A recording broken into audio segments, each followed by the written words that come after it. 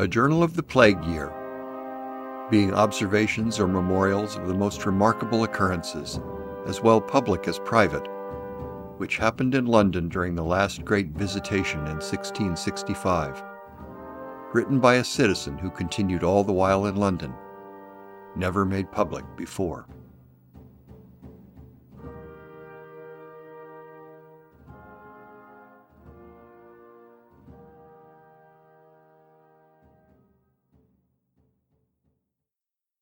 Episode 3. As much as anything, this episode is a meditation on the mood of the city as the plague swept over it. His mind made up to stay, the author now settles into the daily routine of his business, helped in part by the fact that the plague still spared his part of town from the worst of its virulence. Meanwhile, however, further to the west, the death toll mounted steadily through the summer of 1665. As the impact of the plague began to affect a larger area, the author notes that the face of the city was much altered. Sorrow and sadness sat upon every face, he says, and that the city seemed to be all in tears. In walks through the city, he remarks on how deserted the streets had become,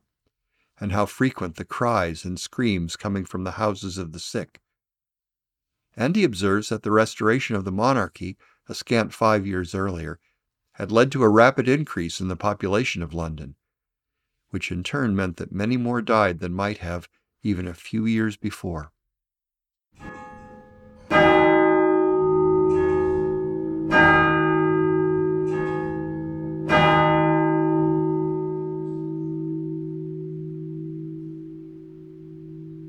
It was now mid-July, and the plague, which had chiefly raged at the other end of the town, and, as I said before, in the parishes of St. Giles, St. Andrews, Holborn, and towards Westminster, began to now come eastward towards the part of town where I lived. It was to be observed, indeed, that it did not come straight on towards us, for the city, that is to say, within the walls, was indifferently healthy still, nor was it got then very much over the water into Southwark, for though there died that week 1,268 of all distempers, whereof it might be supposed above 600 died of the plague, yet there was but 28 in the whole city within the walls, and but 19 in Southwark, Lambeth parish included, whereas in the parishes of St. Giles and St. Martin in the Fields alone, there died 421. But we perceive the infection kept chiefly in the out-parishes, which, being very populous, and fuller also of poor, the distemper found more to prey upon than in the city, as I shall observe afterwards. We perceived, I say, the distemper to draw our way, that is, by the parishes of Clerkenwell, Cripplegate, Shoreditch, and Bishopsgate, which last two parishes joining to Aldgate, Whitechapel, and Stepney, the infection came at length to spread its utmost rage and violence in those parts, even when it abated at the western parishes where it began. It was very strange to observe that in that particular week, from the 4th to the 11th of July, when, as I have observed, there died near 400 of the plague in the two parishes of St. Martin and St. Giles in the Field only, there died in the parish of Aldgate but 4, in the parish of Whitechapel 3, in the parish of Stepney but 1. Likewise, in the next week, from the 11th of July to the 18th, when the week's bill was 1,761, yet there died no more of the plague on the whole Southwark side of the water than 16. But this face of things soon changed, and it began to thicken in Cripplegate parish especially, and in Clerkenwell, so that by the second week of August, Cripplegate parish alone buried 886, and Clerkenwell 155. Of the first, 850 might well be reckoned to die of the plague, and of the last, the bill itself said 145 were of the plague. During the month of July, and while, as I have observed, our part of the town seemed to be spared in comparison of the west part, I went ordinarily about the streets, as my business required, and particularly went generally once in a day or in 2 days into the city to my brother's house, which he had given me charge of, and to see if it was safe, and having the key in my pocket, I used to go into the house and over most of the rooms to see that all was well. For though it be something wonderful to tell, that any should have hearts so hardened in the midst of such a calamity as to rob and steal, yet certain it is that all sorts of villainies and even levities and debaucheries were then practiced in the town as openly as ever. I will not say quite as frequently, because the numbers of people were many ways lessened. But the city itself began now to be visited too, within the walls, but the number of people there were indeed extremely lessened by so great a multitude having been gone into the country, and even all this month of July they continued to flee, though not in such multitudes as formerly.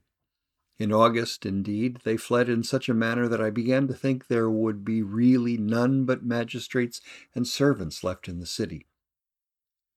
As they fled now out of the city, so I should observe that the court removed early, that is to say, in the month of June, and went to Oxford, where it pleased God to preserve them,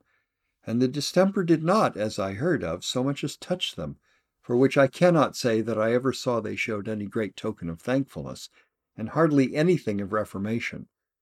though they did not want, being told that their crying vices might, without breach of charity, be said to have gone far in bringing that terrible judgment upon the whole nation. The face of London was now, indeed, strangely altered. The whole mass of buildings, city, liberties, suburbs, Westminster, Southwark, and all together. For as to the particular part called the city, or within the walls, that was not yet much infected. But in the whole, the face of things, I say, was much altered. Sorrow and sadness sat upon every face, and though some parts were not yet overwhelmed, yet all looked deeply concerned, and, as we saw it apparently coming on, so everyone looked on himself and his family as in the utmost danger. Were it possible to represent those times exactly to those that did not see them, and give the reader due ideas of the horror that everywhere presented itself, it must make just impressions upon their minds, and fill them with surprise. London might well be said to be all in tears. The mourners did not go about the streets, indeed, for nobody put on black or made a formal dress of mourning for their nearest friends. But the voice of mourners was truly heard in the streets. The shrieks of women and children at the windows and doors of their houses, where their dearest relations were perhaps dying or just dead,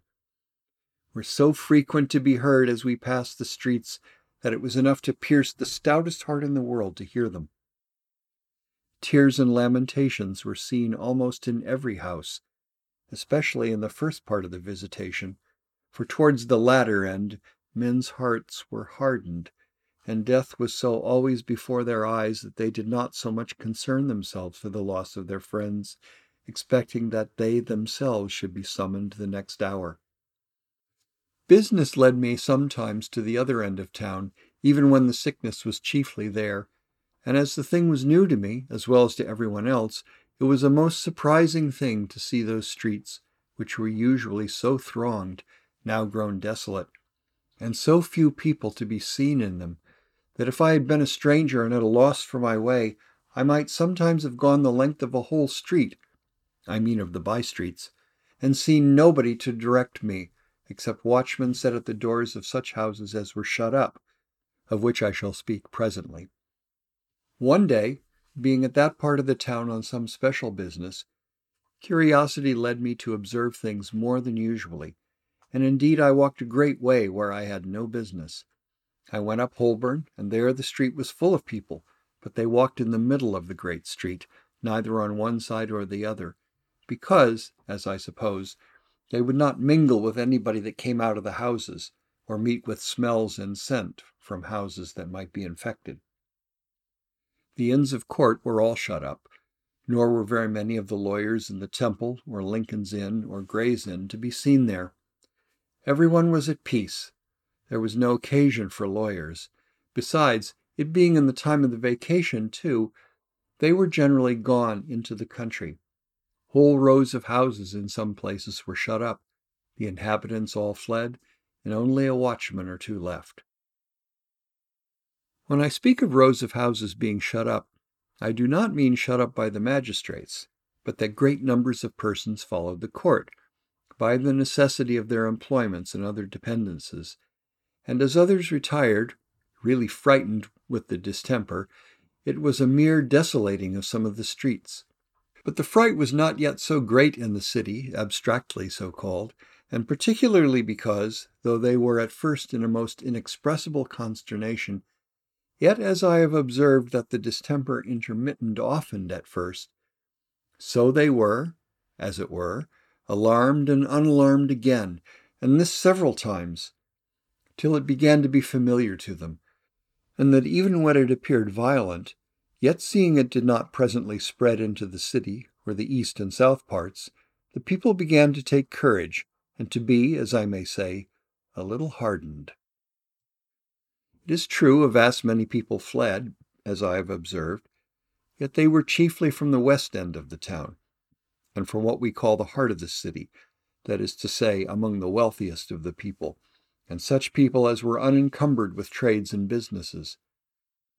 But of the rest, the generality stayed, and seemed to abide the worst, so that in the places we call the Liberties, and in the suburbs, in Southwark, and in the east part, such as Wapping, Ratcliffe, Stepney, Rotherhithe, and the like, the people generally stayed, except here and there a few wealthy families who, as above, did not depend upon their business. It must not be forgot here that the city and suburbs were prodigiously full of people at the time of this visitation. I mean at the time that it began, for though I have lived to see a further increase, and mighty throngs of people settling in London more than ever, yet we always had a notion that the numbers of people which, the wars being over, the armies disbanded, and the royal family and the monarchy being restored, had flocked to London to settle in business or to depend upon and attend the court for rewards of services, preferments, and the like, was such that the town was computed to have in it above 100,000 people, more than it ever held before. Nay, some took it upon them to say it had twice as many, because all the ruined families of the royal party flocked hither. All the old soldiers set up trades here, and abundances of families settled here. Again, the court brought with them a great flux of pride and new fashions. All people were grown gay and luxurious, and the joy of the Restoration had brought a vast many families to London. I often thought that as Jerusalem was besieged by the Romans when the Jews were assembled together to celebrate the Passover, by which means an incredible number of people were surprised there who would otherwise have been in other countries, so the plague entered London when an incredible increase of people had happened occasionally by the particular circumstances above named. As this confluence of the people to a youthful and gay court made a great trade in the city,